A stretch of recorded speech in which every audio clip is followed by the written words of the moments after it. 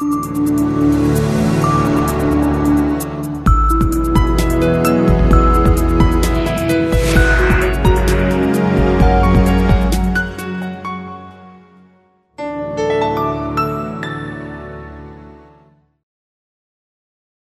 and welcome to another episode of Take 15 with CFA Institute. I'm Ron Rimkus, and today we're joined by Gary Brinson, formerly of Brinson Partners. Gary, thanks for joining us. Gary, we all know that we're living in a low interest rate environment that's been engineered by the United States Federal Reserve. What impact is the prolonged low rate environment having on plan sponsors, pension funds, endowments and foundations and the like? Well, Ron, it's a peculiar time. In all of my 40 years in the investment business, I never thought I would be sitting here talking to someone and we'd observe that real interest rates, use the 5-year Treasury inflation-protected bond as an example, is a negative interest rate of 1.3%, meaning that if somebody lends their money to the government, instead of the government paying them interest, they're paying the government interest. Never thought I'd see that. That's extraordinary. It is. It's an extraordinary time, and I think further to that investors and individuals can observe that Treasury inflation-protected bond market as a very visible way of seeing just the magnitude of what the artificiality of interest rates has occasioned by the Fed policies. This is a peculiar moment from that sense in that the Federal Reserve and central banks around the world, but particularly the Federal Reserve, believe that by fostering this artificial interest rate environment that they're going to accrue some better benefit to society overall. The economist Frederick Hayek called that fatal conceit, right, where he said that basically when a few people act in a way that is different than the actions that would take place in a free and open market with many participants, you can get strange and unknown consequences. Sort of the law of unintended consequences might be at work here. So the actions by the Fed, in a way, are largely a tax or a penalty on savers. It forces savers and individuals who have accumulated funds, such as endowments, foundations, and pension funds, it forces them to accept a lower rate of return than would otherwise be the case. The term for that is financial repression, and financial repression has consequences for those savers and for society, I think, as a whole. We don't know exactly how this will play out, but we do know that the penalties to those types of investors and pension funds in particular kind of get a double-barreled effect from this. On the one hand, pension funds, like endowments and foundations, have their rate of return going forward subdued or constrained by these policies. But pension funds get a double hit because the present value of their liabilities is governed by the level of interest rates, and when interest rates are very low, the present value of those liabilities goes up, and the net result of those two double-barreled impacts on pension funds are soaring unfunded liabilities. Wow. So that leads me right into my next question, which is there is a lot of talk in the financial media about a looming crisis among state and municipal governments. And obviously it's being exacerbated by this low rate environment with financial repression. How would you characterize the crisis and the state of affairs among states and municipalities right now? That's really a substantive issue that I think is going to take a long time to play out in the world we're in.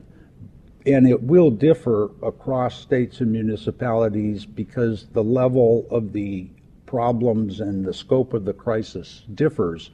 But I think it is fair to say that for a number of these states and municipalities, there looms dark clouds either on the horizon immediately or on the near horizon. That this largely results from past behavior, and this goes way back before the financial crisis, of basically not funding their liability structures. So we had an underfunding problem that was developing in these states and municipalities going back literally decades. That now is being exacerbated, and we're at a tipping point or a cliff where we can't kick that can down the road any longer. And for a number of these state and municipal areas, they're going to have to find solutions, none of which are going to be comfortable. Right, and so in a lot of these states and municipalities, there's an ever greater pressure for more taxation on the citizens, and yet some of these same areas are seeing an exodus of citizens from those. So their tax base is shrinking. At the same time, their need for taxation is increasing. Yes.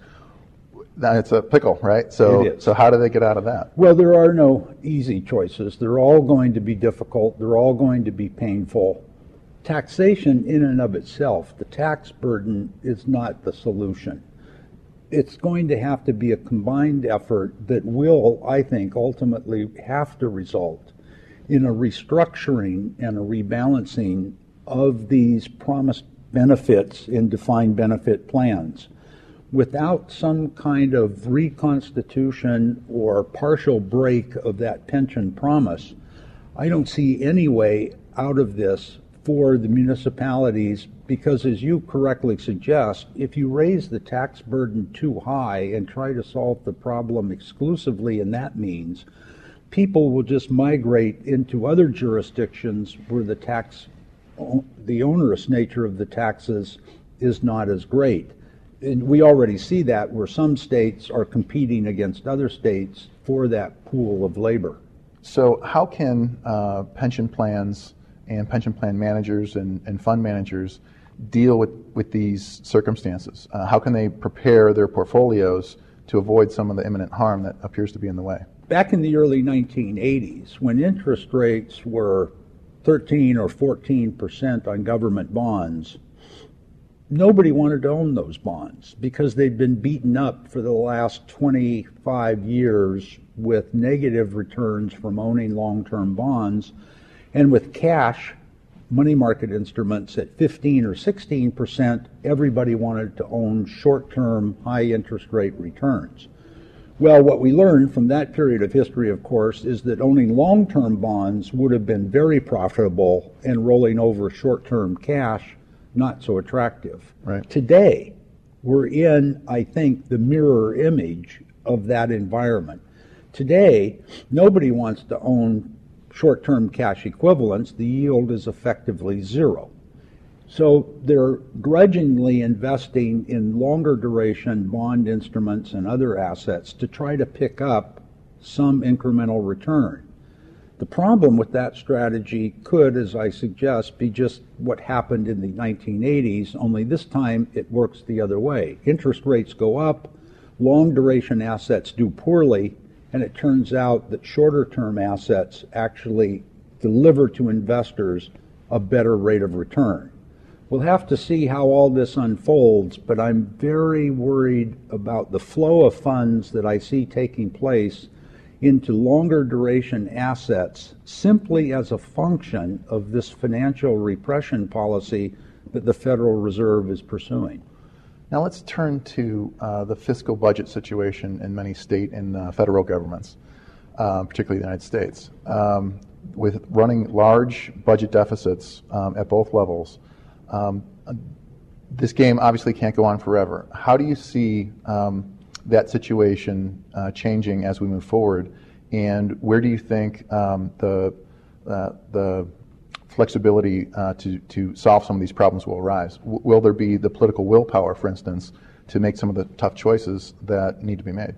Experience would suggest that political willpower only comes about through a crisis. And I suspect, although I would hope it would not happen this way, but I suspect what will happen is we'll see a crisis probably at both the federal and state and local levels at various points in time, that will then finally get the politicians to come to grips with the difficult choices that they have to face to solve these issues. We're getting kind of a preview of this in Europe right now, the situation in Greece, what's going on in Spain. Those are sort of like going to a movie and seeing a preview of what's going to unfold as we move through the rest of this decade in the United States. As I suggested earlier, there are only difficult choices. It's just going to be a question of who feels the pain or is forced to feel the pain, and it's going to have to be on both the tax and the expenditure side. These benefit promises, whether we're talking the federal level of Social Security and Medicare, or we're talking the state level, and the promises that were made over, stretching back over decades of time, those promises simply can't be kept because there is no financial wherewithal to keep them. So, as you think about how this all unfolds, how would you characterize the timing of it? How much time do we have before something changes, before we cross the event horizon? It'll depend on, in the state and municipal sense, it'll depend on those individual jurisdictions, which are complicated further by all kinds of legal matters. Different states, different municipalities have different legal remedies that they can try to utilize in attacking this problem. But I would suggest that we're on the immediate horizon now, but we probably won't see the full force of the wave until we get out another 2, 3, 5 years. I don't see it being escaped. It's just a question of how fast it unfolds and whether policy responses can take place soon enough to mitigate what then would become a long-term problem. I don't see the policy prescriptions today dealing adequately with the problems that we face. The Fed, for example, in terms of what it's doing with the artificiality of interest rates, is akin to giving an alcoholic more to drink simply to put off the inevitable headache. Well, that's very well said, and thank you so much for joining us again.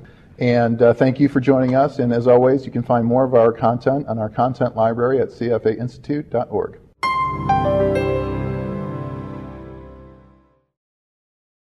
Copyright 2012 CFA Institute. This program is designed to give accurate and authoritative information in regard to the subject matter covered. It is distributed with the understanding that CFA Institute is not engaged in rendering legal, accounting, tax, investment, or other expert advice. If legal advice or other expert assistance is required, the services of a competent professional should be sought.